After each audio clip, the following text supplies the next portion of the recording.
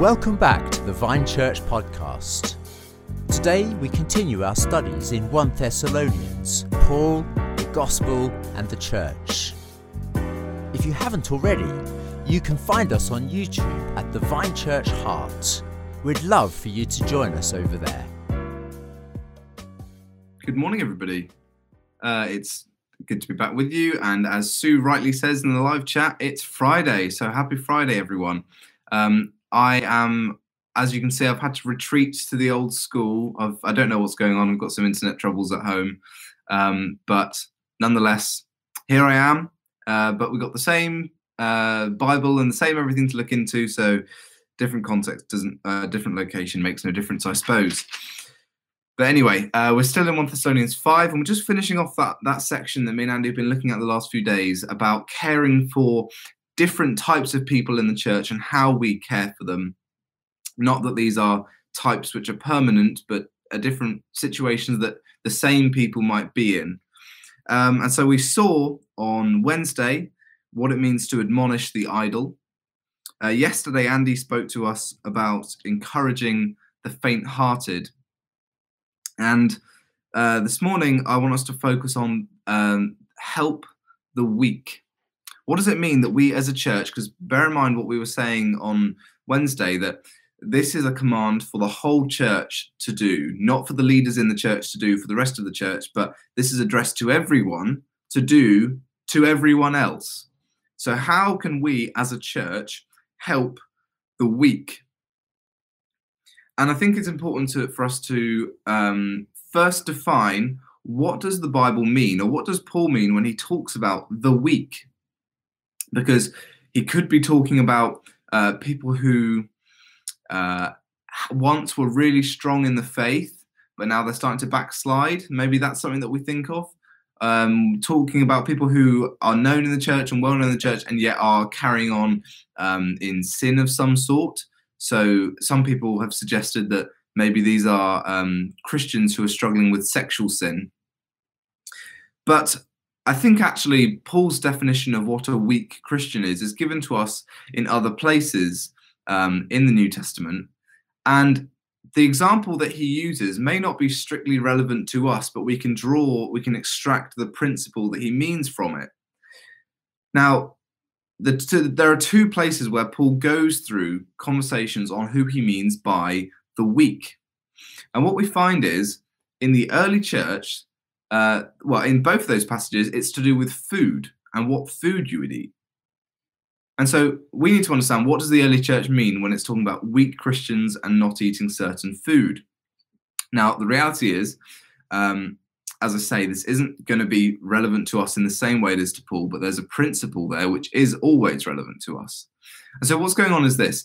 In the pagan world, especially in Greece, where most of the New Testament is written to, it was very, very common for food to be the animal to be killed for an idol. And then some of the food would be offered up to the idol and the rest would be sold in the market.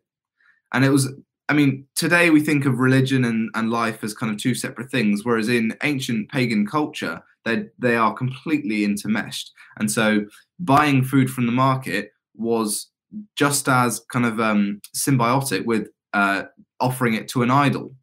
You could assume basically that all food had been offered to idols.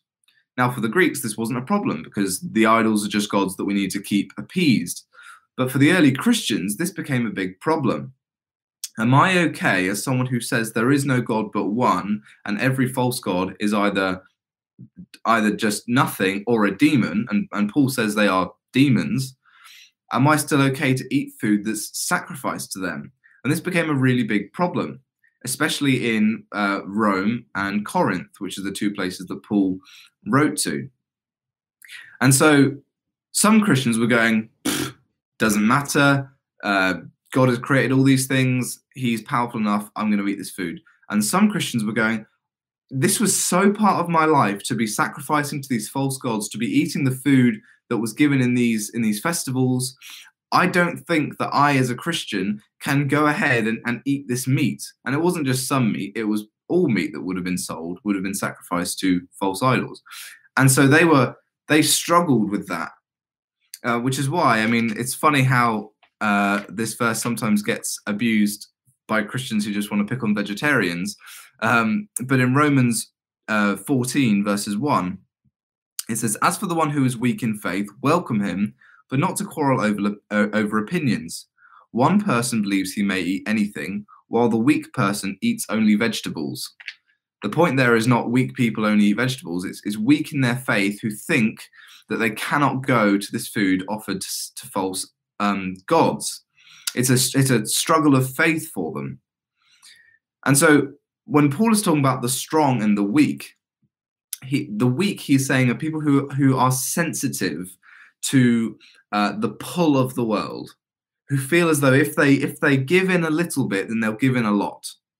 It's like I knew someone years ago. Well, I didn't personally know them. I knew of someone years ago who had a real struggle with using internet pornography, and eventually they removed the internet connection entirely in their house because they felt as though if they even had access at any point, it could have led somewhere else. And so being pulled a little bit was the danger of being pulled the whole way. And that's how these weak Christians felt. If I give in to these food sacrificed to idols, if I give in to eating this meat, which I know is to a false god, I worry how much further I'll be taken in as well. So that's the weak, and the contrast is the strong.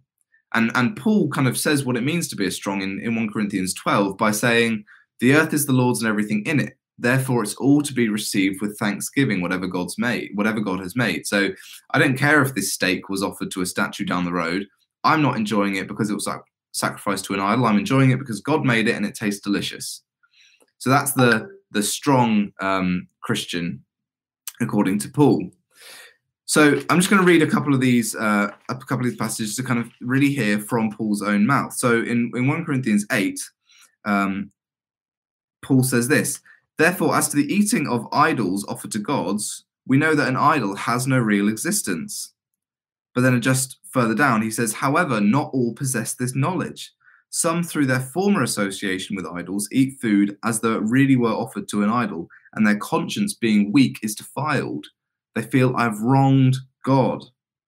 Food will not commend us to God. We are no worse off if we do not eat it, and no better off if we do." And so you may think, well, if they're weak in the faith, then what we need to do is, those of us who are strong, hardy, let's just eat whatever we want in front of them and show them it's fine. But actually, Paul says that's not the thing to do. He says, "If anyone sees you who has knowledge that you are eating in an idol's temple, will he not, if anyone sees you who have knowledge eating in an idol's temple, will he not be encouraged, if his conscience is weak, to eat food offered to idols? And so by your knowledge, this weak person is destroyed, the brother for whom Christ died. Thus, sinning against your brothers and wounding their conscience when it is weak, you sin against Christ. Therefore, if food makes my brother stumble, I will never eat meat, lest I make my brother stumble." See, Paul has a very pastoral heart for the weak. To help the weak, as we're told to do in 1 Thessalonians 5, does not mean to show them how silly they're being. It means to come to their level and to try and draw them up, to cling on to them, to help them. Now, as I say, today, we don't really struggle with this concept of food sacrificed to idols. Maybe if we lived in other countries, we might. I know of a friend of mine who was in India a few years ago at an Indian wedding, and part of the wedding feast involved offering the food up to one of the Hindu gods. And he sat there as a Christian who had never been exposed to this, thinking, "I don't think I can eat that food." Now, I don't know how we'd react in that situation. Maybe we'd feel something. I think for us, we might end up being in the position of the weak Christian. Paul was clearly comfortable. He'd been through it enough to be strong enough with it. But the point is, that's not something that we're exposed to very often. But there are plenty of things that we are exposed to in that same way. We live among the world. We're not a cult that is separated from the world and has no involvement with them. And so we are constantly being exposed to worldly things. And so it's only natural sometimes that we struggle to kind of draw that divide and what is okay for us to do and what isn't. And so there may be times when we ourselves are in that position of being the weak, where we think we can't enjoy something when really we can. But it's, I think, probably more likely, especially with people who are new to the faith, who weak in the faith in that way, will struggle to know what is okay for them to do with their new identity. And what's important to take from this is that Paul's command to us, or rather the Bible's command to us, is not simply show them how silly they're being. It's help them, come down to their level, gently show them that it's okay.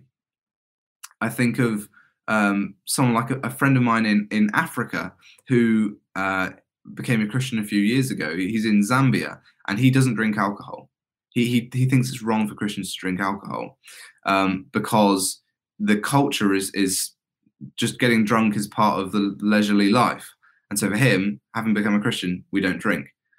Now, I've known people who have basically, Christians who have basically drunk in front of him to just say, oh, you're just being silly, get over it.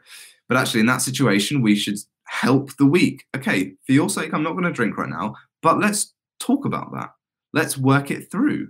And in our culture, I'm not sure that necessarily would be an issue. I don't think teetotaling is as popular in the Christian mindset in this country, but there are other things which people may be thinking that's not okay for me to do. That's not okay television for me to watch or whatever it is.